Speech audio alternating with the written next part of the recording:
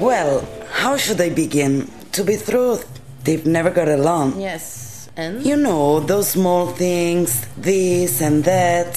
What you mean? They got along very well in bed. Oh, yeah. They've never got along. But in bed? And do you think it's enough sweating in bed to have a baby?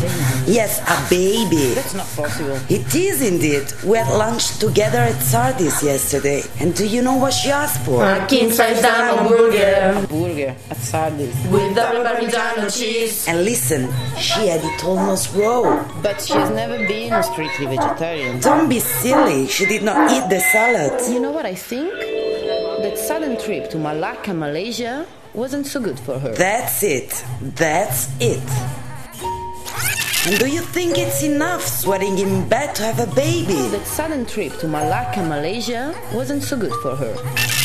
Aren't you going to tell us who is the father? Ma, please, why don't you mind your own business? She's pregnant. Sweetie, are you sure you're pregnant? Can't you see it? Well, she eats meat now. She never was strictly vegetarian. Honey, that sudden trip to Malacca, Malaysia with a nasty boy was no good for you. And that's all, I said it. Darling, please, tell me he's not the father.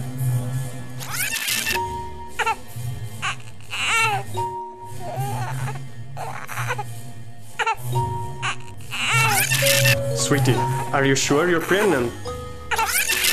She never was strictly vegetarian. Oh, you see? How cute. Cute? How do you find this cucumber head cute? Don't be nasty. She's vegetarian. It's incredible. Well, it's a baby. What I mean is that they have never got along so well as now. That's right. They never got along so well. But in bed... Oh no. Oh yeah, I tell you. She hates meat again. They went back to Malacca, Malaysia.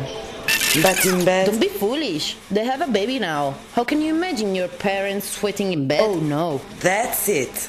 That's it. Well, she's never been strictly vegetarian. Have you, sweetie?